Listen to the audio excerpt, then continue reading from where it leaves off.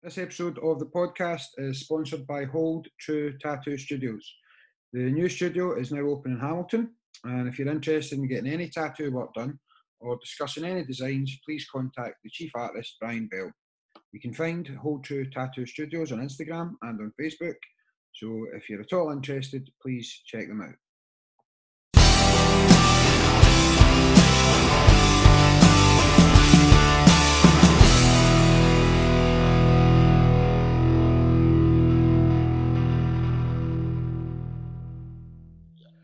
Right, okay, take three with Rob Taylor. So we had a wee bit of connection problem there, Rob, but hopefully, fingers crossed, this time we're good to go. Right, okay. So what we were talking about just before we get logged off and logged back in was how you had found the lockdown, going away back from March time. So if we can pick it back up there, that would be a brilliant start for us. No worries. So, I mean, March, like I was saying, it was brilliant. Beautiful time, beautiful weather. Yeah, time to reset back and concentrate on yourself. The wife was at home, I was at home, the girls were at home. I was getting to come down here and do my training in the day, get prepped for my Zoom classes through the day. So I was the fittest I've ever been. Yep. Because I was training twice a day. Yep, eating well, no takeouts, because everything was closed. Of course. This time, different. Kids are at school. Yep. And it's dark, it's winter, it's cold. And now you're locked off, and you remember what it was like before. So there's a slight more, I could say, depression. Yeah, and I don't get depressed. I'm an upbeat guy. I'm always on it. Yeah. So I can see when people have a little bit of anxiety, a little bit of depression, I can see how that would happen now because everybody feels low. When I went into a gym on the Wednesday before the lockdown of the Thursday, everybody in that gym, it was just quiet. Everybody was in the mood. It was just down. Everybody was down. Yeah. Okay. Because they knew what was coming. So I can understand we're not even a week in. And people feel like we've been doing it for 3 weeks. So for a few days. Yeah. So I can understand where it's a total different atmosphere now. Totally different feeling. I think that was for yourself, Rob, kickboxer, martial artist, competitor, bodybuilder, instructor. All of these things all require a good positive mental attitude. That I wanted to kick off the podcast today by talking about that, because I think if there's anybody who can give us some advice on maintaining that, and I don't think you're wrong in using the word depression. I think a lot of people will very quickly fall into that. So if you're feeling down a wee bit, that's worrying for me. But okay, let's have a wee chat. Let's kick straight off, and I want to cover all your history and stuff as well. Really looking forward to this today. But since we've started talking about the lockdown, let's continue on that for the moment. So, what should we be doing straight off the bat to keep ourselves in a good place? If you're not at work and you are at home, locked down to home, go to bed. The worst thing that I think now that we have now in our history are these things. Yeah. Okay.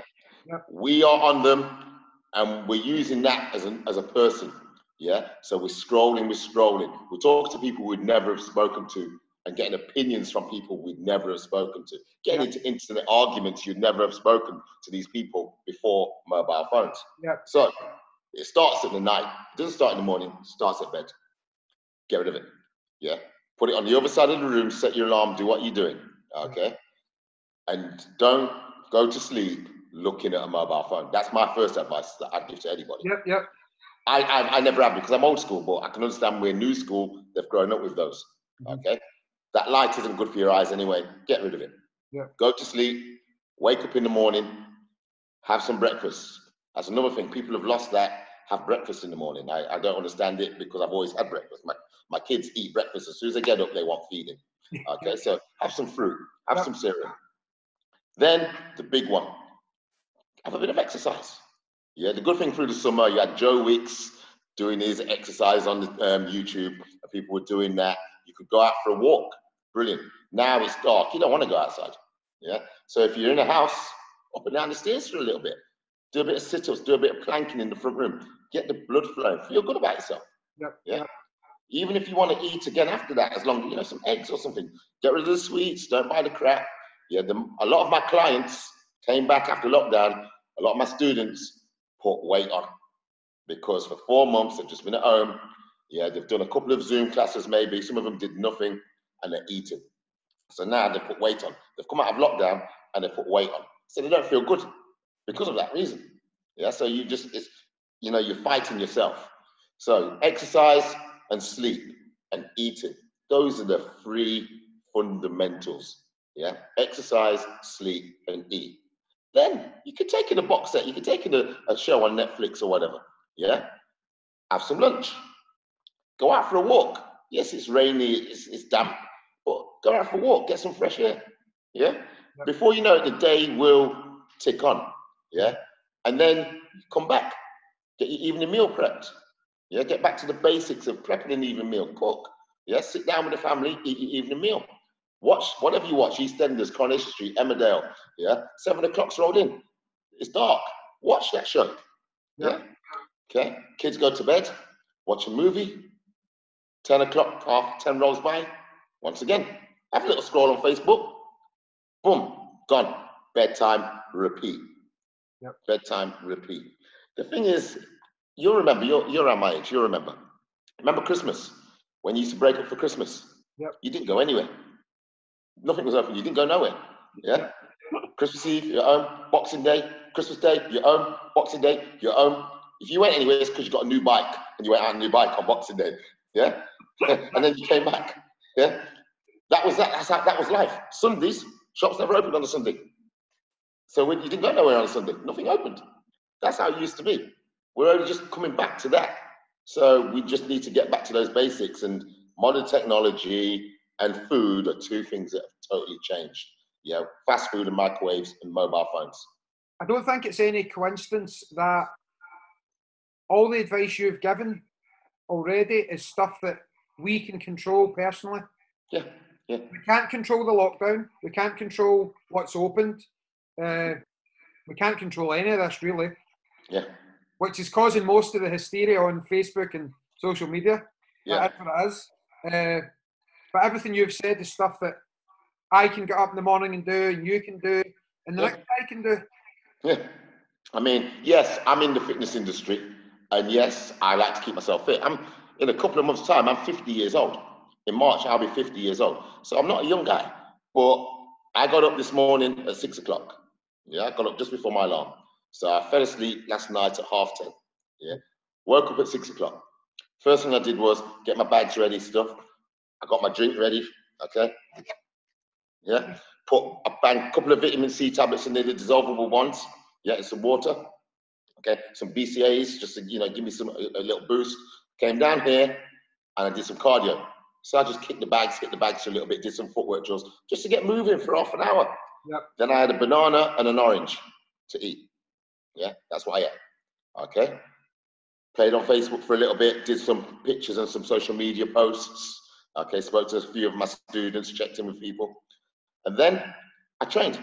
You can see the weights just behind me. I did some training. Yep. Okay, trained for another hour. Then I had a more substantial meal. I had some protein and stuff like that. Yeah, got in the car, drove to a garage, got another drink. Yeah, some water, came back, chilled out. Now that's nothing great. That's not a pro athlete. That's just normal. Yep. Banana and an orange. Wow. Do you know what I mean? Some Yeah. eggs, some chicken. Boom. Do you know what I mean? A protein bar. So I brought a protein bar as well. Yep. Yeah. And do you know what I mean? Nothing out of the ordinary. Before I know it, it's 12 o'clock. Yeah. No, I mean, it's the like all good advice. It's basic and to the point. Yeah. I think we're so busy trying to get complicated with so many different things. Right, let's get to yourself personally, Rob. So, as I say, there's so many things, so many hats that you wear, so many things that you've done over your career in martial arts and fitness. But as I always like to do with the guests, let's go right back to the beginning. People are always interested in that sort of genesis story, I guess, where you started and how things kicked off. So how did you get into all of this in the first place? Being a young lad in the 70s, I was unfit. I'm asthmatic. Yeah, I'm asthmatic every day of my life. I will walk around with an inhaler every day. Okay. So I'm not mildly asthmatic. I've got full-on asthma. I've had it since birth. Back in the day, we didn't have inhalers. We had little Ventolin tablets and the red medicine. So because I was asthmatic, you can't play sport. Yeah, that was the, you know what I mean, the rhetoric. You can't play sport. So whenever I had a cousin who turned out to be a pro footballer when we grew up, but he was into his football. And we grew up like brothers. I was a chubby kid because I didn't do anything. And whenever I did run, I'd be in hospital twice a year on the nebulizer and stuff like that. So my asthma was quite bad. And after a while, my mum decided to take me swimming because she was told that swimming would help with my breathing. Okay, so she took me to swimming, and I couldn't swim at that time. I was 9 years old, could not swim. Old Jamaican stories where your dad would throw you in a swimming pool to teach you to swim. My dad did that at 2 years old, and I was scared of water ever since. So took me to swimming lessons. So I was the biggest kid in the class, in the small pool, and I learned to swim. Within a few months, I could swim really well. Within that year, I was now competing in swimming because it was something I was good at. It's the only thing I was good at. So I was competing swimming. I was winning medals in swimming. And my dad's friend taught judo. I don't know if you remember World of Sport Wrestling. I need to stop you there, Rob, because just when you said your age, now your athleticism and handsome good looks, do not tell me that you're 50. You're a couple of years ahead of me, my man. So, all right. But I heard my dad used to talk about it. Oh, right. Am I that old? Thanks. Carry on. Okay. Well, back in the 70s and the early 80s, on a Saturday afternoon, you had World of Sport Wrestling. Yeah. So World of Sport, Dickie Davis, the horse racing, the football results. Your dad used to sit there and do the pools. Yeah. And then halfway through the day, around 1 o'clock, 2 o'clock, wrestling would come on. So you had Big Daddy, Giant A-Stacks, all these British wrestlers before American wrestling.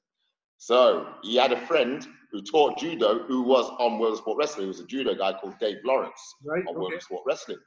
And he taught judo in Nottingham. So because obviously also growing up in the 70s, a young black lad, a bit chubby, I'd get picked on, racially picked on and stuff like that. So my dad wanted me to learn a martial art. So he took me to judo.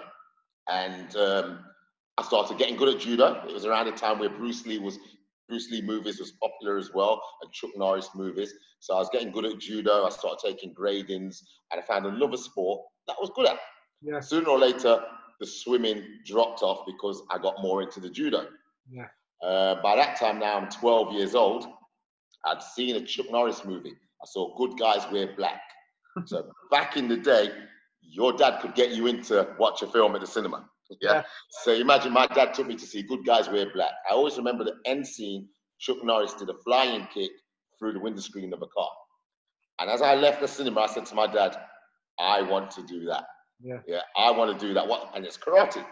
So as fate would have it, I was walking past a garden one day in the summer, and I saw a karate instructor with his friend, 2 black belts, in their garden practicing karate. And I was amazed. I was just standing there watching.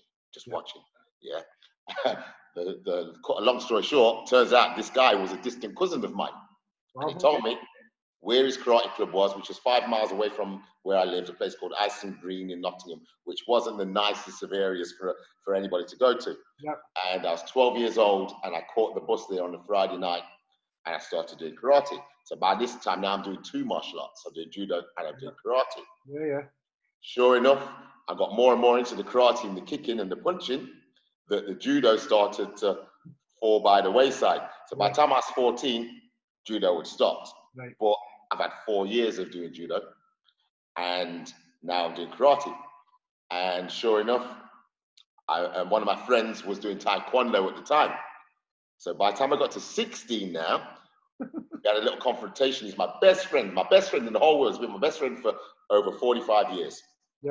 And he stopped me and he said, "You're doing karate, aren't you?" And I said, "Yeah, I've been doing it for a while now." He said, "You should do taekwondo." And I said, no, karate is better. We had this little debate.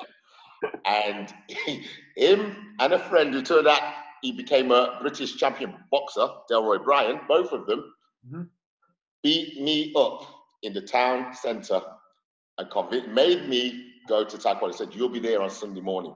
And sure enough, I was there. And that was WTF Taekwondo with an instructor called Vic Mark, Master Mark. Yep. And I turned up. I had my karate belt on. He asked me who I was, what I'd done. Told him I'd done karate. And I didn't tell him about, I didn't even mention the judo at the time. And I never left that club. Mm-hmm. The funny thing was, my best friend came and went. I stayed all the way to my black belt, which was until 2021. So 5 years with Vic Mark, until Vic left to do other things, and then I took over the club with Yin Yang Taekwondo. Mm-hmm. So by that time, I'd now done 3 martial arts, and obviously I was more than hooked. Started competing. Around that time, the MAIs started. So I did my first MAI, I think, at 18. I won Martial Arts Illustrated comp in the black belt category. Before I was a black belt, Vic put me in. Vic threw me in the black belt categories as a red belt, so like a brown belt. And I actually won that. I was doing FSKs, getting beat by Billy Bryce in the brown and black belt categories. And I went into adulthood getting beat by Billy Bryce in those competitions because we was used to WTF. We wasn't used to the point sparring, the freestyle as they called it. But I had a karate background, so I was better than most. Mm-hmm. And it just carried on. I stopped doing WTF and just carried on the point karate scene for another 8 years. And I started winning a lot more, making a bit of a name for myself in martial arts. At 31, I got injured, got a kick on my back at 31. Yep. And when you're young, you say, oh, it will heal.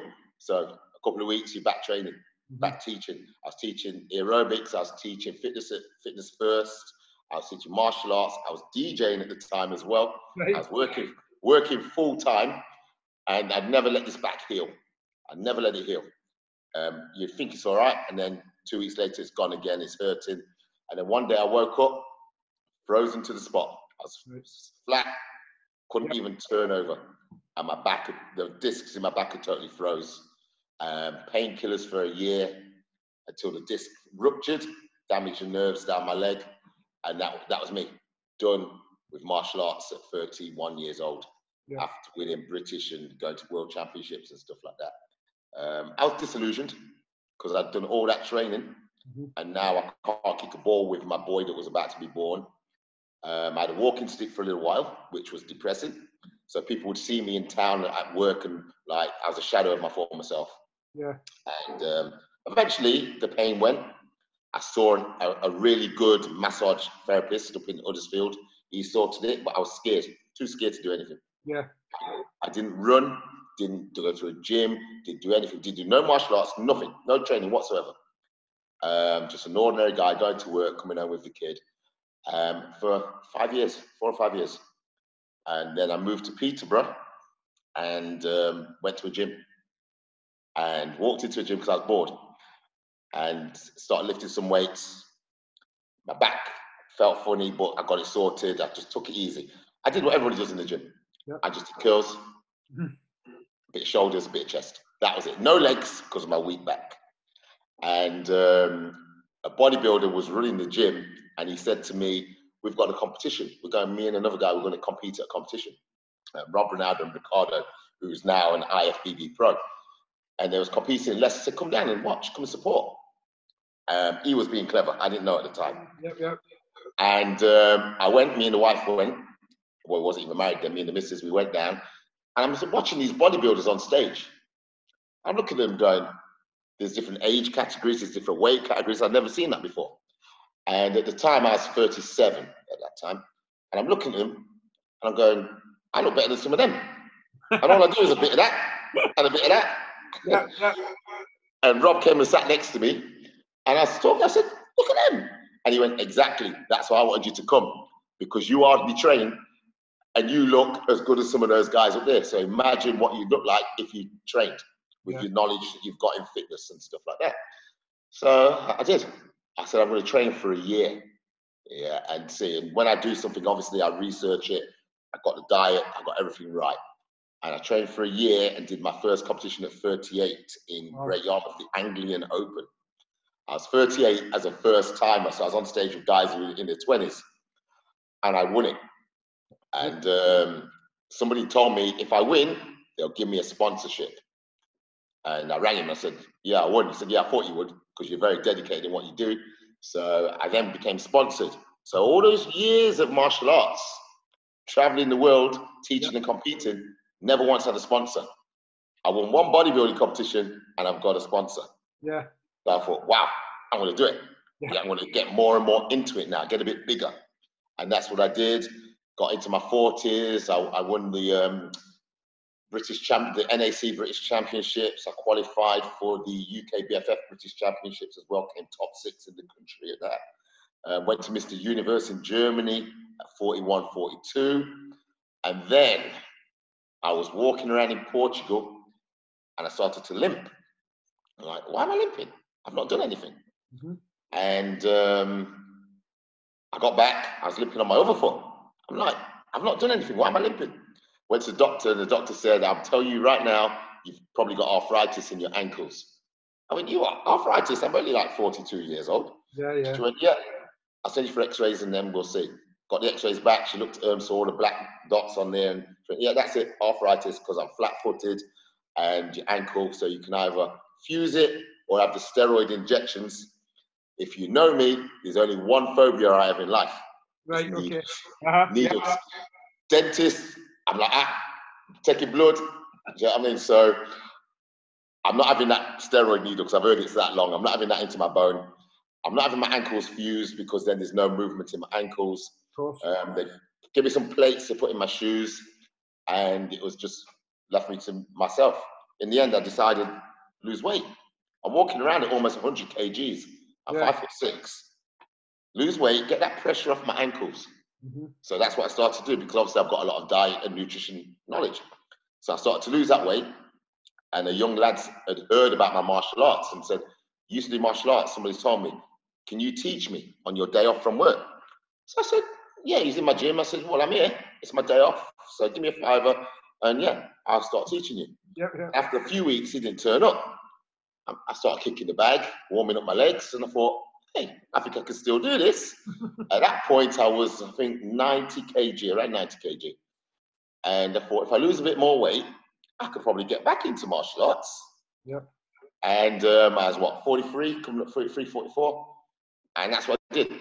I trained for a year without telling a soul. Yeah. Didn't even tell the wife what I was doing. I was just stretching, kicking, getting it back, doing all the training drills that I used to do to get my flexibility back, because obviously it was still in there. And then I joined the club after about a year, and then I told the wife what I was going to do. I said, I'm going to fight in February. And that was, a year and 2 months into training. So I'm going to fight a local competition. And she's like, you what? I said, I'm going to fight. I'm going to do martial arts again. And she said, her exact words were, you're an old man now. I think I was 44 then. She said, you're an old man. Yeah. You'll get hurt. And I'm like, I'm going to do it. She said, I'm not coming. I said, you what? She said, I'm not going to come and watch. I've come and watched you do bodybuilding. I supported you through that. I'm not going to come and watch you get hurt. Family was telling me, one of my cousins, more cousin who's like a brother, his exact words were, it's somebody else's time. That motivated me, the whole 10 yards. Yeah. It's somebody else's time. I said, right, you motivated me. I'm going to go and do it. I'm definitely doing it. So I fought in that comp and I won it. Mm-hmm. And it was like, oh, he's back. And I'm like, oh, yeah, I'm back. Let me train properly now. And that's what I did. Got seriously into my training again. And the rest really is history. I competed in my first Worlds, won a few gold medals at that. My next Worlds, won a couple of golds at that. Then I went for the big one. I went for the ISCA in Athens in Greece. I thought, let me do a big one. Let me go ISCA. And I went to ISCA and I won a couple of gold medals at the ISCA Worlds. Mm-hmm. And then ISCA asked me to be a coach of the national team. I decided, let's quit work and teach martial arts. Let's do what it is I know. I'm watching instructors who have not got half of my knowledge teaching. So let me quit work and teach. And I planned it all out. I didn't just quit and go. I planned it all out, added in my notice, and set up this place, and boom, started teaching, and it's been a success ever since. But that's something. Let's investigate that, because how many people get to? In fact, it must be a countless number of people who get to 30, maybe hurt their back, hurt their knee, something. I mean, you're talking world champions, guys who were super, super talented, and then nobody knows where they are now. Yeah. They go off and maybe they get married, they have children. What makes someone like you different? Now, I know you've already talked about kind of, in many ways, sort of stumbling back into it, but I've also seen that. I've seen people who come back to even my school and they do a month and they just can't get going again. Yeah. What's different about you that you got? I think it stems from the early days of not being able to do a thing. When you're asthmatic and just to run for the bus, you're bent over gasping and being told you can't do something and it's out of your control, you think. I've always had that. My mother always instilled in me to push. Yep. So I've never been good at team sports. I've always been good at individual things because I can dedicate that time. So it's like DJing. I taught myself to DJ, even though I knew about music. My dad used to DJ and I never even registered that at the time. I taught myself how to beat match and mix and talk on the microphone to the point now I'm DJing all over the world in big clubs. So it wasn't just like parties and Dave's disco DJing.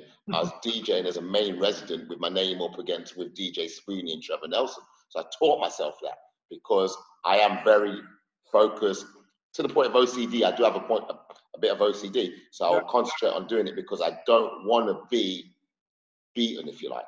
It's about myself. I will say I need to learn to do this, so I'll teach myself to do it.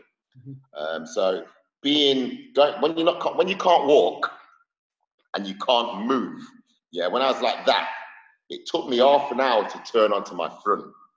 That's a battle. So when you've gone through that, putting on a bit of weight or hurting a knee or whatnot is minor. I'm wiser now, so if I do hurt a knee, I'll rest it. Whereas when you're in your 20s, you hurt your knee, you keep going and you keep going, then you need surgery. Well, if I step away from something, like bodybuilding, I stepped away from bodybuilding once I got the arthritis. I've always said, I might try it again when I'm 50. I might go back and put on that size and compete. It's a challenge. It's a personal challenge. It's like this lockdown. You could sit at home and do nothing.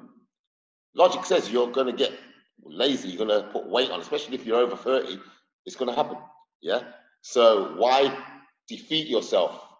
Now's the time to push a little bit more. And that's something my mum always instilled in me was you've always got to go out there and earn it. Look is for losers, basically. You've got to basically make your own look. I've always known that. So that's why I will always push at this age. I've got students, and when we were sparring last year, I've got guys who would kick my head off. So I've got to try and, keep up with them. I've got to work that bit harder. So when they're in bed, I'm in. Or I'm in the gym. So people say, oh, you're always in the gym. I teach in gyms, I PT. But before my client, I'll work out. I'll do the things that make me stronger. And obviously I'll eat wise. Well, I'll still eat my junk food. But everything I do is about making myself a little bit better than I was before. There's something I've been thinking about. It was actually my own physio, John, who put this idea in my head a couple of weeks ago. And you know how you get an idea in your head and you're trying to formulate it, I guess, properly. But you, Rob, you're probably the perfect person to speak to about this. So I think someone would look at you and think, that man has so much more drive than I do, or that person on the TV has so much more drive than I do. And people think about that. What me and John were talking about what happens if I've got a bottle of water here. Let's say that everyone has this much drive. Now, I think the most successful people, now you've got this much drive, I'm holding a bottle for anybody that's just listening to the show today, and you've got the same amount and the person next to me has the same amount. And when you were talking about that sort of OCD thing, I think you take all of this, a half a litre of drive, and you put it into one task. Whereas someone who might not be as productive might use a little bit on one thing and a little bit on another thing, and before they know it, they haven't achieved anything. And it's not that you're, even with all your achievements, it's not that you're a superhero. It's just that you use that drive more productively. That's right. Yeah. So what I'm thinking is this is maybe a thought pattern to inspire people who maybe aren't achieving what they think. It's not about Rob Taylor's some sort of Superman. No, Rob Taylor is achieving super things because he's using that motivation better than what others are. Is that making any sense? No, it's perfect sense. It's being blinkered. It's being blinkered on that one task.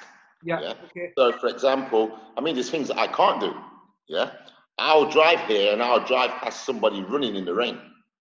Yeah. One, because of my dodgy ankles, I'm not running on concrete. But I'm thinking, wow, you're great running at 6 o'clock in the morning, in the dark, in the rain. And sometimes I've only got a vest on. I've got like 2 layers on in my car. And I'm like, wow. But that will motivate me. That will make me think, I can't do that. Yeah. If I was Superman, I'd be able to do that. Yeah.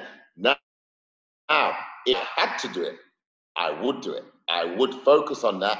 I'll get up and I'd get out and I'll do it. I'll do a mile. I'll do 2 miles the next month, 3 miles a month after that.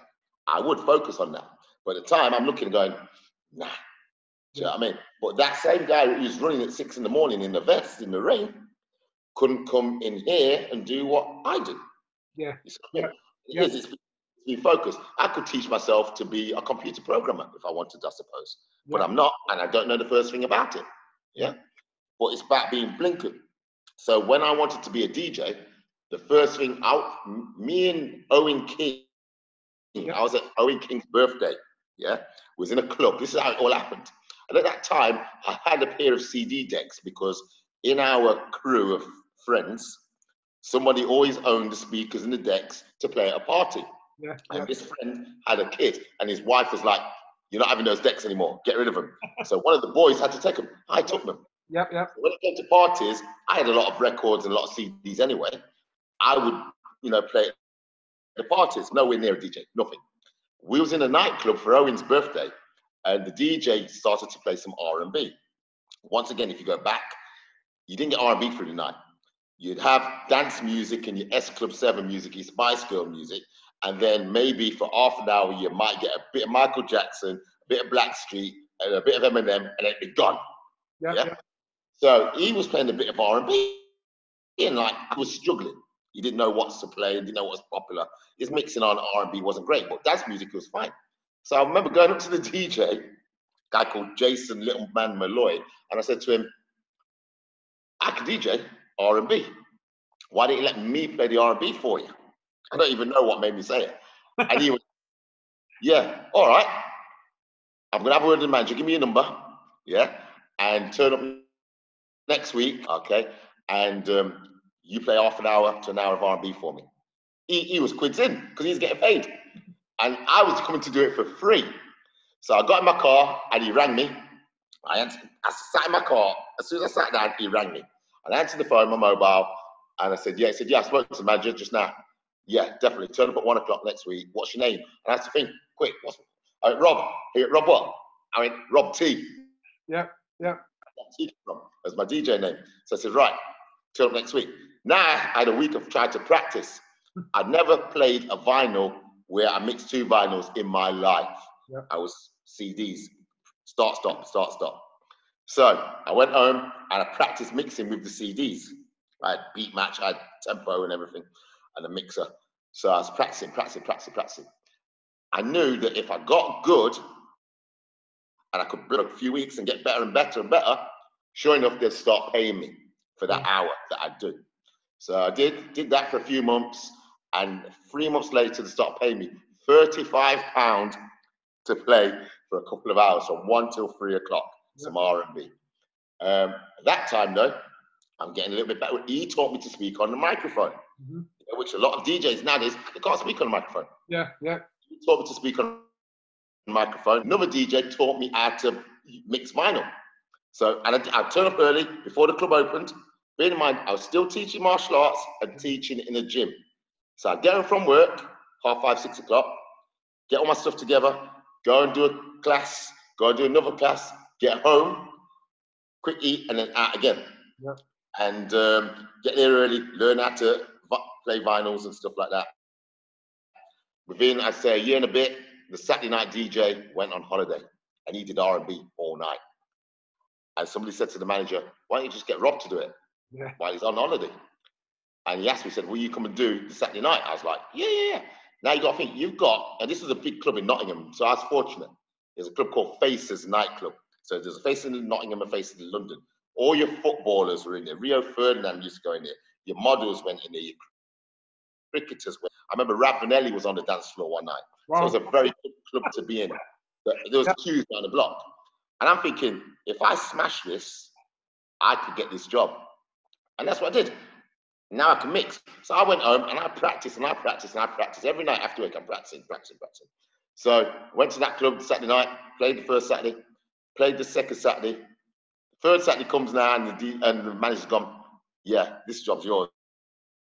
Yeah, I'm the resident. Now I'm a resident DJ on a Saturday night. And still did my 1 till 3 on a Friday. And it just all took off from there. I just got better and better. My name started getting about. Promoters started having me. Radio stations started working on radio as well. All from that one conversation where I had to blag it a little bit and then practice. And I focused. I was single at the time, so I was just focused every night doing mix CDs, just practicing until I got a good job. Then that led to another good job. I used to catch a plane. I used to finish work at 5:30, catch a plane up to Edinburgh. Taxi from the airport to the hotel. It was a new hotel right in the centre of Edinburgh. And there was a nightclub, city nightclub, right beside the hotel.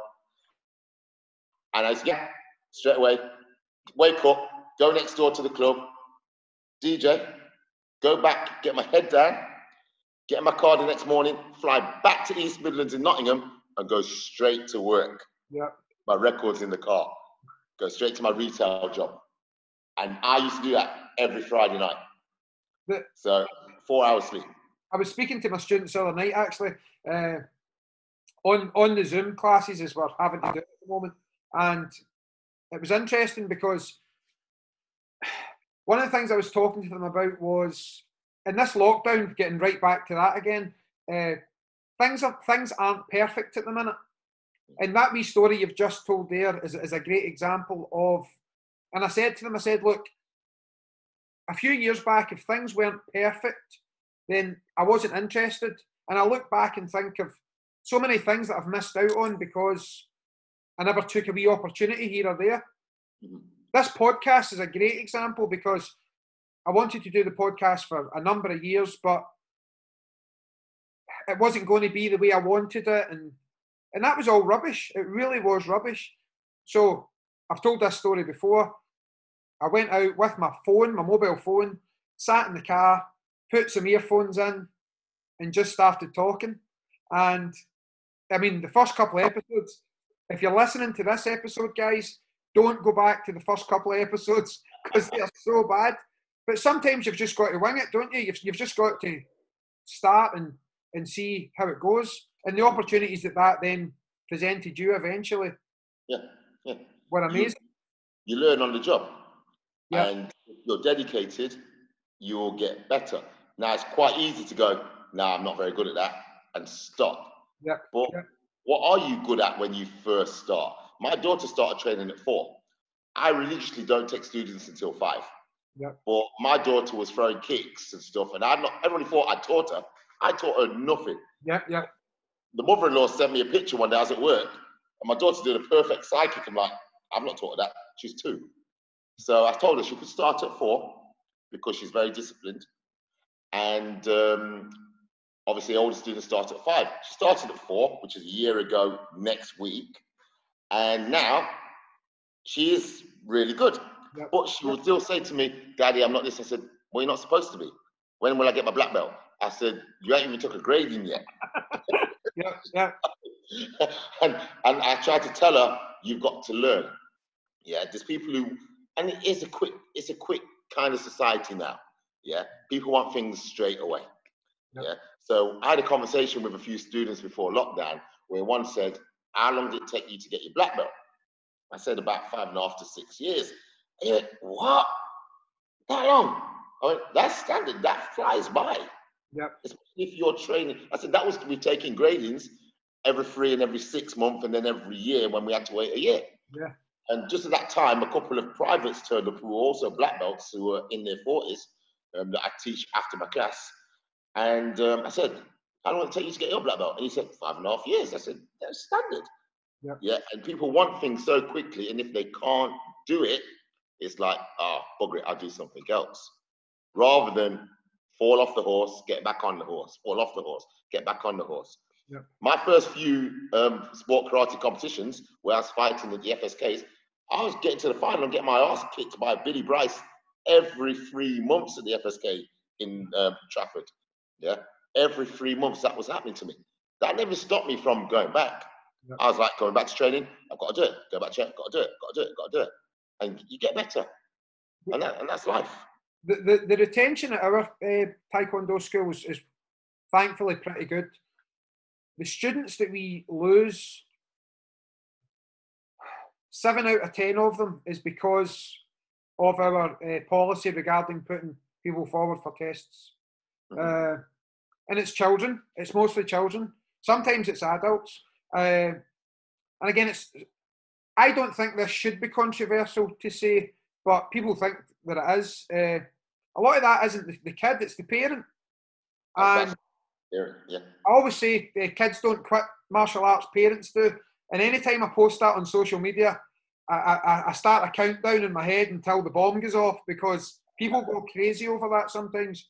But I have the experience of it. I have the experience of saying, I ain't putting your kid forward for black belt at XYZ age. Well, why not? Blah, blah, blah. They deserve it. Blah, blah, blah.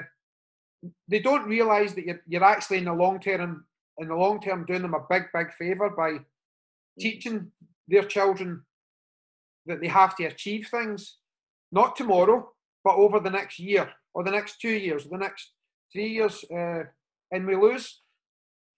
You've got a lot more experience than I do in a vast array of styles. Is that something that's happening everywhere now? That's life? That is how life is. Maybe, yeah. Yep. Because you've got to think, when you go back to when you first started and when you was a kid, yeah, martial arts it was popular, but there wasn't as many martial arts schools as there is now. Yep. Yeah? So there wasn't as many people doing martial arts back then as what they were now. So if, let's say, for example, in an area, you'd get one person passes black belt a year. Yeah? Yeah. What's wrong with that still happening now? Okay. But because there's more clubs, more students, yeah, people think you should get more. And yeah, there are clubs that are giving out more grades and passing people on more tests, easier tests. I mean, I was in Jamaica and having a conversation with a black belt who came to spectate with some of his friends. And I said, how come you're not fighting? And he actually said these words to me: we don't spar until we get our black belt. I was like, pardon? He said, we in our club, we don't spar until we get our black belt. Right. I'm like, in my head, that didn't compute. Uh-huh. Yeah. But that is the norm now. Yeah. Students who took 12 gradings and they're still only a blue belt.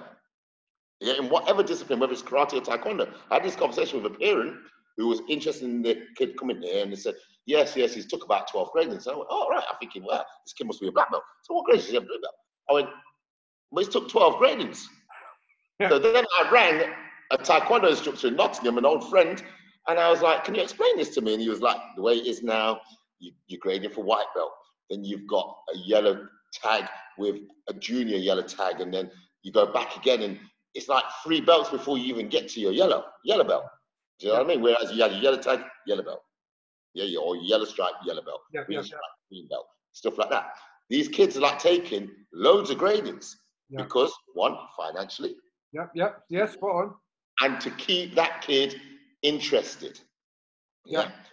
And this is what puts the icing on the cake. Keep that kid interested. Because if you said to any kids who do martial arts now, do you watch martial art movies? Or do you watch UFC or something like that? No? Well, hang on. If you're interested in martial arts, what kid who plays football doesn't watch football? Yeah? Yep. Keep talking. Yeah? Yep. What if you say to a kid, you play football? Yeah, I play five-a-side or play whatever. What team do you support? I support Chelsea. Did you watch the Chelsea game? Yeah. Did you watch the Man U game? Yeah. Did you watch this? Did you watch that? Yeah. You ask kids who do martial arts, did you watch UFC? Yeah. Did you watch Never Back Down with Michael Jai White? Or did you watch this? Yeah. And they'll go, no. Well, hang on, I thought you was interested in martial arts. You see what I'm saying?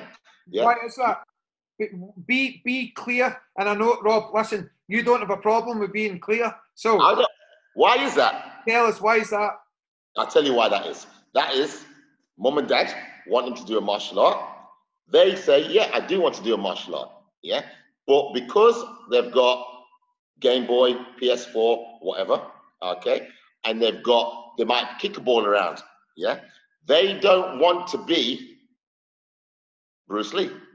That's what it is. They don't want to be Jean-Claude Van Damme. Yeah. All right. They don't want to, I could keep going. Yeah. They don't want to be that martial arts hero, Jackie Chan, whatever. Yep. Okay. All right. They just want to say they do a martial art. Yep. Okay. Then because them kids who do get a black belt, that kid who I'm talking about gets a black belt, 9 times out of 10, they quit. Yeah. After that black belt. Yeah. They quit. Okay. They've got there. In their head, they've got to that black belt. And I never forget the story that Alfie Lewis told once at it was at a seminar or at a award ceremony. And he got his kid up and he said to his kid, how long you trained? This kid said 7 years. And he said, what grade? He said, black belt. Now Alfie said, your instructor is sitting there, so I know who your instructor is. But can this kid fight? Can this kid do martial arts? Yeah, can he put it into practice? Now, if he couldn't and he's got his black belt, would you ask for your money back? Yeah? Because he trained for 7 years. Yeah? Martial arts is supposed to teach him confidence, self-defense. He might not win a fight, but he can fight. He can try. Yeah? Okay. If you can't, what has he been doing for those 7 years? You see? And that hit me right here because I'm thinking all these people who are training kids and adults to do a martial art, they're not really doing a martial art. They're passing time. Yeah? They're getting that next grade, that certificate, smiling. Yeah? And they can't put it into practice. So they're not martial artists. Yeah? So, let me come back to you there, but because even having said the stuff that I have about kids and about some parents, the point you've just made, that's hit home with me. But whose fault's that then? Is that, in fact, I'll tell you my opinion. My opinion is that's the instructor's fault. Because we have black belts. And again, maybe we're just lucky. Maybe we're doing something right. I don't know. Our retention on black belt juniors is quite high. Now, my opinion would be it's quite high because I don't let them test until I'm sure that they're black belts. Or as far as a 14-year-old can be a black belt, or as far as a 16-year-old can be a black belt. We don't let them go. But I'm not convinced that, okay, let me say this a different way. I don't know if I'm in the minority or in the majority. I don't know. I don't know if you're right in the middle. Yeah, I'm hoping you're right in the middle. Okay. Yeah? Because I do know that you exist, and I do know the other extreme exists. Yeah. Okay. So I'm hoping you're in the middle. My wife, when we setting up task, saw what happens in a lot of other clubs and sees on Facebook what clubs are posting and stuff. And she was saying, you need to start doing this. Maybe a little bit old school in your teaching. I said, trust me, I'm not old school in my teaching because I can't do what my instructor did to me when we was training. We can't get away with those kind of things. Kids can't be going to school with scraped up knuckles and stuff like that, and black eyes and stuff. So no, but yes, my discipline and my not letting them grade, come in, bow at the door, hands behind your back and stuff like that, that is never going to change. Yeah. I'm not going to be a daycare center, so this is why I don't take them until 5, because I'm not going to be a daycare center for kids playing games. Okay, I want kids to be able to come in and do what we did, stand in a line, hands behind your back. Back in the day, we didn't have a separate kids class to the adults, a separate black belt class to everybody else. Everybody was together. Yep. You looked at the front and you saw that black belt, you wanted to be that black belt. Yep. You wanted to get that grade and you wanted to be up there. Okay, so that motivated you.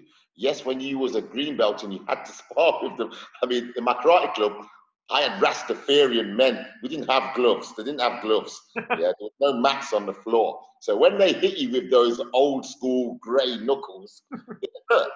So when you're a yellow belt and you've got to spar with Big Isaac, yeah, who's a 6-foot Rastafarian in his 30s, yeah, you're like, oh my God, yeah. Now you couldn't do that. Yeah, you couldn't do that. I mean, I've been to clubs where you can't even hit pads without gloves on. So you're not conditioning. So that means you're not breaking wood anymore. All these things have fallen by the wayside. So I said to my wife, no, I'm teaching this. Yeah. The moment I have to teach that, I won't teach anymore. Yeah. Okay. All right. This is how I am.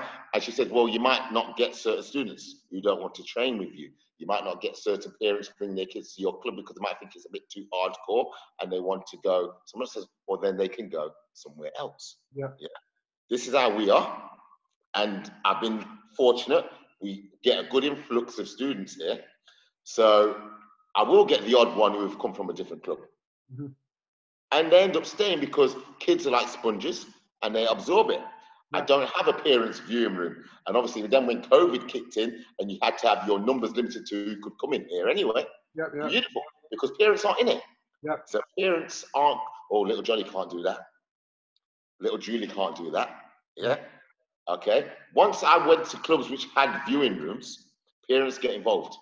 Yeah. And what I remembered from my childhood, my mum and dad never saw me do judo, karate, or taekwondo ever. Apart from judo, my first judo comp, my dad came to watch. That was it. Yeah. I was fighting. My dad never seen me fight. Yeah. My dad didn't take me training once. Yeah. If I asked my dad for a lift to school, it wasn't happening. Yeah, so do you know what I mean? You used to iron your own gi, yeah, because you wanted your gi snappy. So I would go sketch list, buy a tin of starch and spray starch and iron my dough mark, yeah. And you're rolling back the years now, Rob. You're rolling back the years now. Yeah, kids don't do that anymore. They've got silky stuff. Sometimes they turn up, they've not even got a suit on, and I'm like, "Where's your suit?" I don't know. Or mum's like, "Oh, it's in the wash." I'm like, you need to sort that out for yourself. You're 13, 14, 15, 16. Do you know what I mean? Some of the men even. But that's the thing. Those old school things is what made you a martial artist, which made you disciplined, because that's what martial artists must teach. Discipline. You see? So that's one of the things, that's one of the ones that I give my students into trouble for the most is, and let me tell you this, when they come in and they don't have safety gear, for example. Now, hopefully one day we'll be able to have sparring again. But in the days when we could spar, and I do allow parents to watch at the back of the school. So that is something that I do. And the kid will come in, no safety gear, and then I'll say, Johnny, Julie, whoever it is, why have you not got your safety gear? Now, before the kid has even spoken, the mum or dad has jumped in to say, oh, that's my fault because X, Y, Z. The next part of the conversation is, no, hold on. Whose safety gear is it? Yeah, but, and the parent gets annoyed because, and this happens all the time, the parent gets annoyed because I've asked that child to take responsibility for their safety gear. It's their class, it's their bag, they have to bring it there. Now, I'm not talking about something ridiculous like they had an emergency or something silly like that, but the kids just not bothered to bring their bag to class. Yeah. People aren't, not everybody, let me be 100% clear here, because the majority of the parents we particularly have are very, very supportive of the school. But there's still that case when sometimes people just don't, they just don't want to get involved in that sort of, that attitude, I guess. Well, it starts from the beginning, what you allow your kid to do. So, I mean, a lot of people will moan that kids aren't like how they used to be, but it's the parents that are breeding that culture, you see. Yeah. So, I had a key to my door at 9. Right, Okay. okay. At 9 years old, I had a key to my door. Boom. At 19, I was leaving home to move in with my girlfriend, into my own home at 19. That was the norm. You used to get your present, that key to the door, when you was 18. Yeah. Okay. That's different now. I will drive home and I'll see young girls out who look about 8 or 9. And I'm like, oh my God, where's the parents? Blah, blah, blah. And I'm like, Rob, get a hold of yourself. Yeah. What was you doing at that age? You see what I'm saying? And it's what you allow your kids to do. So I've got a girl. So I've only got in my club 2 black belts. Okay? 2 black belts. 3 if we include Dale Taylor, who's been with me since he was 8 and he's now 38, but he teaches in Nottingham. But in my club here, I have 2 black belts. One came as a black belt, and I've not downgraded him, but I've told him, you aren't a black belt as far as what, and his parents appreciate that because he's his standard compared to kids who are lower grades than him. Okay, and it's funny because I actually teach his instructors now, which is quite good anyway. And then one of her who we have graded to black belt, but she came to me 1 away, as a black tag. And if she'd have stayed in her old club, she would have been a black belt 3 years ago. Tasks been open 3 years. Okay. Now her mum every year was always talking about a black belt, a black belt. I go, she's not ready. She's not ready. And her mum respected that. Okay. It's quite funny because she got a younger brother who's a year younger than her, who was also the same grade. 1 second, sorry. And so I said she's not ready.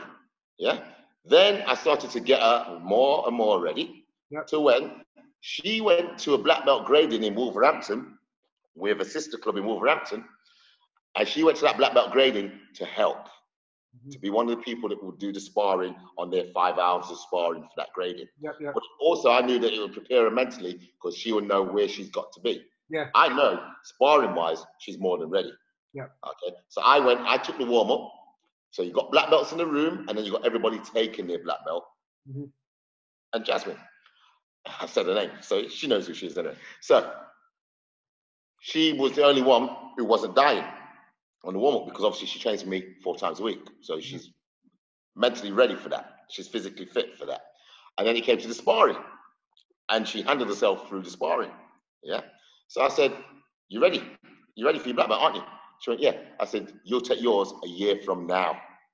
I said, you've got a year now. Because I still want Pumze, I still want essays, I still want all of that. The sparring is minor. But you know physically you're ready to be here a year from now. And that's what we did. A year later, which was last year, she went and she took her black belt. And then COVID kicked in. So she did it in the December, then COVID kicked in the January. Okay. So I still not presented her with her black belt. So she got a black belt, I think, when we came out of the first lockdown. But her parents, their kids, left all the stuff in the car, as they always do. So they come in their suit, put their sparring gear and their belts in the boot, in the bag. The car was in the garage. And the garage is near my home. And the mum rang me, said, the stuff's in the boot of the car, and they've got training tonight. So the belts and everything in the boot of the car. I'm like, okay, can you grab it? And I went, oh yeah, no worries. So when I got to the garage and I opened the boot of the car, the black belt was on top of all the bags. The bags were all open. And I'm like, I lost the plot. I stood in that garage. The guy in the garage looked at me and went, "Are you okay?" Because you can see I'm staring at this black belt, just looking at me, thinking, "You've worked so hard for that, and it's not even with you. You've just thrown it in the boot of the car." Yeah, I hear you. Yeah. And that night they came. They brought the bags in the corner. Yeah. And students were turning up and getting to line up, and I've got it all marked out 2 meters apart. And I'm looking, I'm like, "Where's your belt?" To certain people. "Oh, I don't know." "Where's your belt?" "Oh, I forgot it." Remember, I'm already hot about this black belt. Yeah. I've got yellow belts, green belts, like not got their belt. "Where's your t-shirt?" "Oh, I forgot it." And now by the time now she's turned up with her brothers, I wasn't speaking to nobody. I was just, obviously, everybody got press ups that night straight away.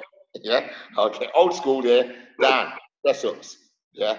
And I've told them, I've read them the right act. Yeah. You've worked for that grade. That is your grade. Yeah. There's no way you should not know where your belt is. Yeah. If you don't know where your belt is, you don't respect your belt. Yeah. You see what I'm saying? I've had people turn up and say to me, "Done martial arts." I say, "What grade did you get to?" They say, "I can't remember." I'm like, "Pardon? What do you mean you can't remember?" "You've done karate, but you don't know what grade you are." "Oh, I think it was it. Was it years ago?" No, it was only a couple of years ago." You can't remember what grade you got to. Yeah. I remember every grade I've ever took. That's really funny you say that, because there was a stage when, and again, you're remembering things before COVID when you were in the school and things were happening. There was a stage where I went through, and if the kids were messing, I would take their belt off them. And sometimes they wouldn't get it back for maybe a week or two. And it wasn't to be cruel or nasty, but that very point you've just made. And I would have the conversation with the children and say, "Why have I taken your belt off you? And why is it important?" And that was the main crux. The main crux was, well, how hard have you worked for that belt? That belt should be valuable to you. And that's what I'm using for a punishment, to take that away. Do you understand? And the kids, they started to get it. They started to realise, oh, actually, he's punishing us with something that we should really value, because they have worked so hard for it. Another one, before we move on, is tying your belt. Yeah. Kids who can't, and adults who can't tie their belt. Yeah. Back in the day, that's the first thing you learn, how to tie your belt. Yeah. And now there's YouTube videos on how to tie your belt. So you kind of got it easy. Yeah. And I'm like, you've took a grade and you still can't tie your belt. And I'm like, I'm saying, if you can't tie that belt, I'll take it off you. Yeah. You can go back to her not having a belt. Because I don't do white belts, it's no belt. Yeah. So you need to learn. Get on YouTube, and I'll get someone to go and learn from her. And a lot of them have got siblings in the clubs anyway. So teach your sister or teach your brother how to tie a belt. It's unfair that brothers and sisters. I've got a fantastic student, Deborah, who's a second degree black belt now, and her daughter was in class yesterday, and her mum was actually assisting with class, and it's so unfair. Now you look back, it's unfair, and her daughter, who's a wonderful student as well, to be honest and be fair, really, really talented. She had forgotten, she'd made a mistake in her pattern. Now, that wasn't the wee girl's fault, that was her mum's fault.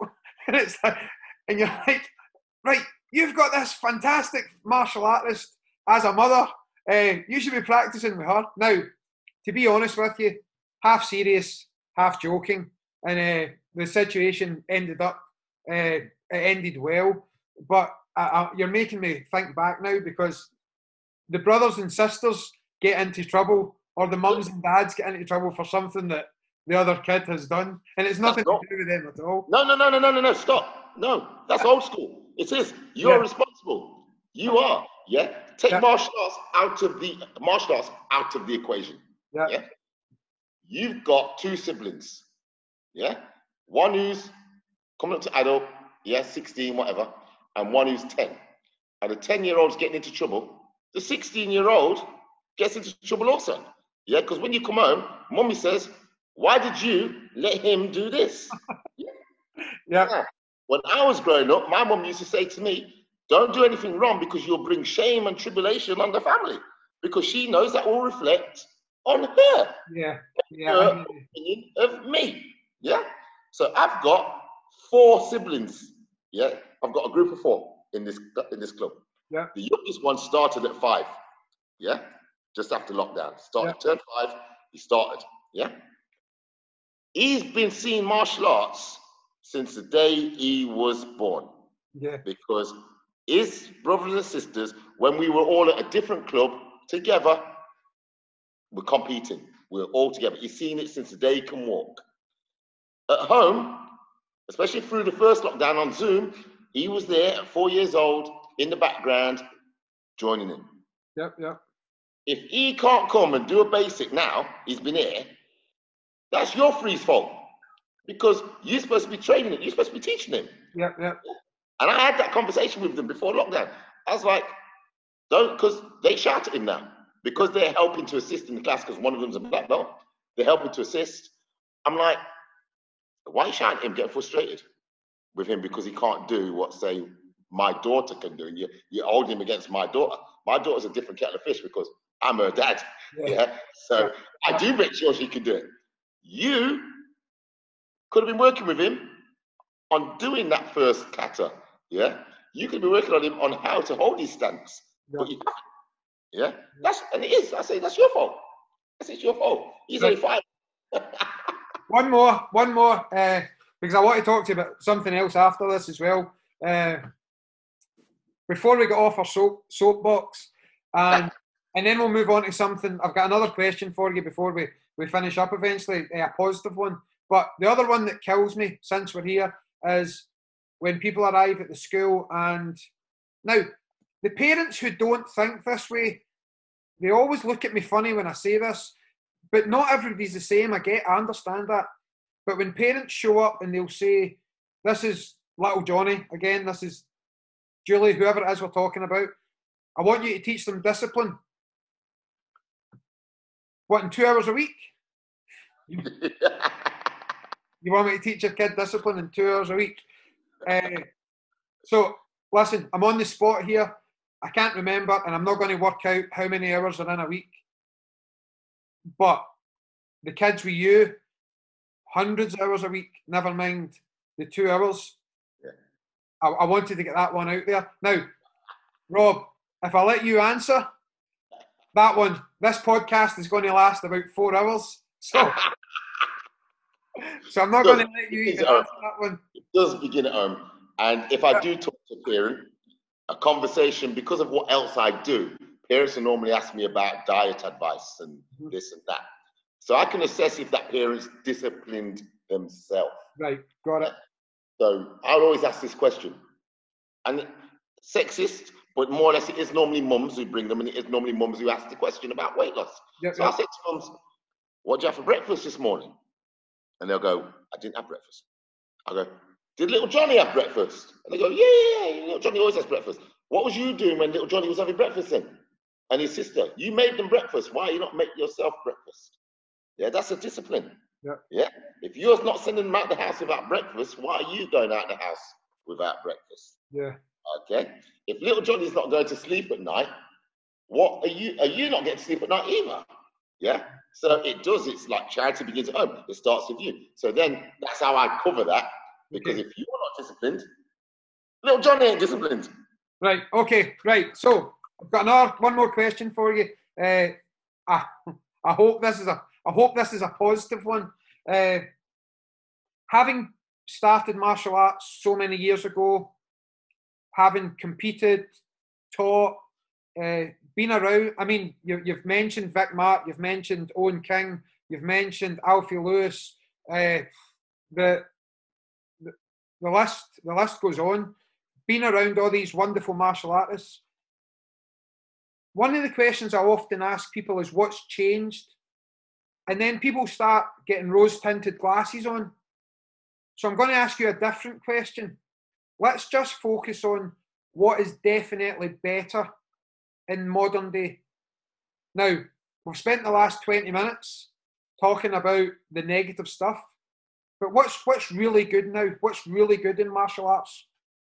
What's really good? Now. You know what? I'll tell you what's really good. Yep. Lockdown, COVID. Okay. You've had to get back to basics. You've had to go back to doing line work. How many years did you stand doing line work before you didn't have a kick bag in your club when you was growing up? Yeah. Okay. So you did line work the whole time. Yeah. Yeah. Low section block, high section block, mid section block. Some schools never done that, and they're finding it hard. The schools that the instructors that grew up with that will just go, we'll do line work. Yeah. So that is one thing that's really good now, okay, because of COVID. But other than that, you have what I've spoke about, which is YouTube. I remember back in the day, we passed around a videotape of all of the patterns. Yeah. Okay. It had from 1 to choreo passed around. Yeah. You had to wait your turn to get that video, and sometimes it'd be a rubbish video. Yeah. I knew how to copy videos, so I copied it. But now you can just go like this. In fact, you don't even have to type. You don't have to type. I can go, okay, Google, play me this. Boom. Up on your TV, you get somebody doing choreo, somebody doing a pattern. Yep. Yeah. Okay. It's like having a library at your fingertips if you choose to use it. Yeah. Okay. That is a great thing now. Yeah. Whereas we never had that. We never had any of that. Okay. If you want to learn something, yeah, or see it, yeah, it's like now we're talking. You're in Scotland. I'm in Peterborough. Yep. Yep. Okay. Yes. I can teach a Zoom class from here. Yep. And you are all the way up there. Yep. Okay. And remember, if we're doing line work, boom, boom, boom, boom, I can correct your stance. Yep. Yeah. I can correct your technique straight away. Okay. Yeah. All through this. Yep. It's amazing. Okay? That is. Yep. Whereas we never had anything like that. Yeah. Like I was saying, yes, I'm a good martial artist. I've got a good physique. So I know quite a few students look at me and go, oh yeah, I want to get big biceps and stuff like that. Like how I looked at, say, Jean-Claude Van Damme. Mm-hmm. Yeah. I remember No Retreat, No Surrender coming out, and like, wow, the man never even spoke. Yeah. Nobody remembers the star, but we remember Jean-Claude Van Damme from No Retreat, No Surrender. Yeah. That white suit. Yeah. Splits on the ropes. Yeah. So, and when I look back now, his biceps weren't even that big compared to what I am now. But as a kid, you're like, I want to be like that. Okay. Yeah. So now a kid goes on Facebook, goes on Instagram. Yeah. Now everybody does it. Even adults do it. I go, I want that physique. I want to be like that. Out of 10 people who do it, look at it, 1 will actively go and try and do it. Yeah. Okay. And that's a good thing, because you used to give out flyers. You used to put flyers up. You put flyers in the community center. Yeah. Now all you got to do is put posts on Facebook, and 500 people see that. 1 person, can I come and train at your club? Yeah. It's easy. You know what I mean? Yeah. And that's another reason why I like to stay active. Yes, I've got people who can instruct clubs, but I keep myself in shape because I am the advert. Yeah. Yeah. I want to train with that guy. Like I looked in that garden that day and I saw Chris Mundell. I want to train with that guy. Yeah. When I turned up at Yin Yang Taekwondo and I looked at Vic Mark, I'm like, I want to train with that guy. Yeah. Yeah. I looked at the black belts in the class like, I want to be that guy. Yeah. And so when people come in here, yeah, and they look, I want to be that guy. Yeah. I want to be like Sensei. I want to train. I want to be able to do what he can do. Yeah. And I do have the conversation quite often. People like, how long do you think it'll take to get where you are, do what you can do, or blah, blah, blah. I'm like, never. It's never going to happen. I go, why? I went, because I'm always training. You're not going to catch me. Yeah. You'll catch me when I'm about 70 and decide not to do anything anymore. Yeah. Then you might catch me up. Yeah. And then that gives him that incentive to keep training and keep pushing. Yeah. So that's the brilliant thing now. yeah, somebody will look at this podcast and go, yeah, I'm going to train. Yeah. Whereas, you know, back in the day, you had to wait for that new film to come out. Yeah. Yeah. Yeah. Walk past to be exposed to see combat and pick it up and flick through it and go, yeah. Do you know what I mean? I want to do that. I spoke to John Clark, who you know, about that. He was on the podcast, and even though we're talking about, and listen, the TV, the internet, all these stuff where we can access. Just when you've mentioned combat there, and you mentioned Martial Arts Illustrated earlier on, there's a little bit of romance missing now as well, but because I can still remember on a Saturday standing in W.H. Smith, looking through the magazines, and for myself, I'd be looking for like Grandmaster Cho or these Taekwondo heroes that I had, or do you know Van Damme would have been on the front, or got anybody, and that's gone a little bit as well. But from a training point of view, and even just thinking, I talk to, we do a lot of squatting in class. Number one exercise, let's try and get it right, work on technique all the time, a bodyweight exercise that everybody can really gain benefit from, etc., etc.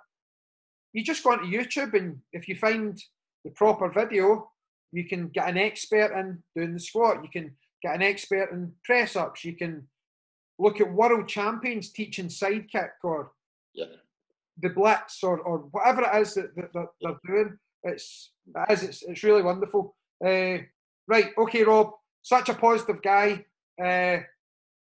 Send us away with a bit of positivity. Send us away with some mental positivity to get through till we get rid of this COVID carry on and we're back out the other end. A bit of positivity. Yeah, this is your moment. This is what I've been saying to people since day one of COVID. Health is wealth. Okay? Especially now, especially COVID. Yeah? There's two things that you're going to take that you've took for granted that you realize now. One is your health, the one's your freedom. Because you're being locked down and you're scared because you don't want to get COVID.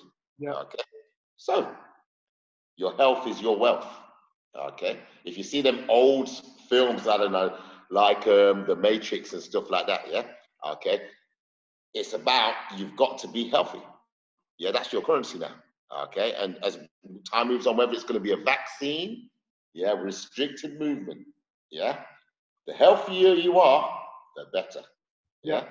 So, vitamin C, yeah? Fruit, natural vitamin C. Vitamin C tablets, whatever. Take your vitamin C, boost your immune system. Eat your vegetables. If you know you might not eat meat, get your protein supplements. Okay, because it's all about being healthy now. Okay, we're in a good position as martial arts instructors now to pass that on. Yeah, and encourage people to be more healthy and to eat right and sleep right. As we said in the beginning, eat right and sleep right, and just live better. Yeah, because that is going to be the big thing, your health. Okay. I do it because I'm asthmatic. I don't do it because I'm a fitness freak. I do it because I'm asthmatic. I don't want to die. Yeah. That's good motivation, Rob. That's good motivation. It's good motivation, isn't it? Yeah, I keep my body strong because I remember when my back went and I couldn't walk. So everybody goes, oh, you don't drink because you're such an health freak. No, I don't drink because I don't like the taste. Yeah, I don't smoke because I'm asthmatic. Okay? So I will walk with an inhaler every day. Yeah? But I will push that boat out just to make my lungs stronger. Yeah. My training mask. That's my mask. That's my COVID mask, but it's also my training mask. Yep. Got an ear vent. Lock that ear vent. Makes it harder to breathe. Yeah. So I will train in that just to make my lungs stronger. And that is my one takeaway from this. Brilliant. Concentrate on just making yourself fitter and stronger, and you'll be more successful because you'll be able to walk around this earth with this COVID disease with your mask on. Yep. Which isn't nice. It's not nice. Okay, Rob. Listen, got a wee time. We're nearly. In fact, we're about 80 minutes or so. It goes. Wow. It goes so quickly. And I know we had a couple of wee false starts, even today, with the technology letting us down, but we eventually got it done. Yeah. And I'm really pleased we got it done. So I was looking forward to talking to you, and just to thank you again for coming on. I really appreciate it. Definitely. Thanks for having me on, mate. Definitely. No worries. Definitely. All right, man. Would you believe that we met at Vic's wedding? We did. That's yeah. That's when we met at Vic's wedding, which was 5 years ago. 5 years. We got a couple of. That's one of the good things about Facebook. You get the memories and things. Yeah. Come up. So 5 years ago. Yeah. My wife was pregnant with my 5-year-old, who's 5 next week. Well, 5 years ago. Yep. I remember. That's a good day as well. Right, my man. Let's we'll finish it there, and love to the family, and keep yourselves. Nice one. You too, mate. Look after yourself. Take care, Rob. Enjoy your freedom. Indeed. Yeah, my man. All right, cheers. Bye, see you later. Take care. God bless you. Bye-bye. Bye.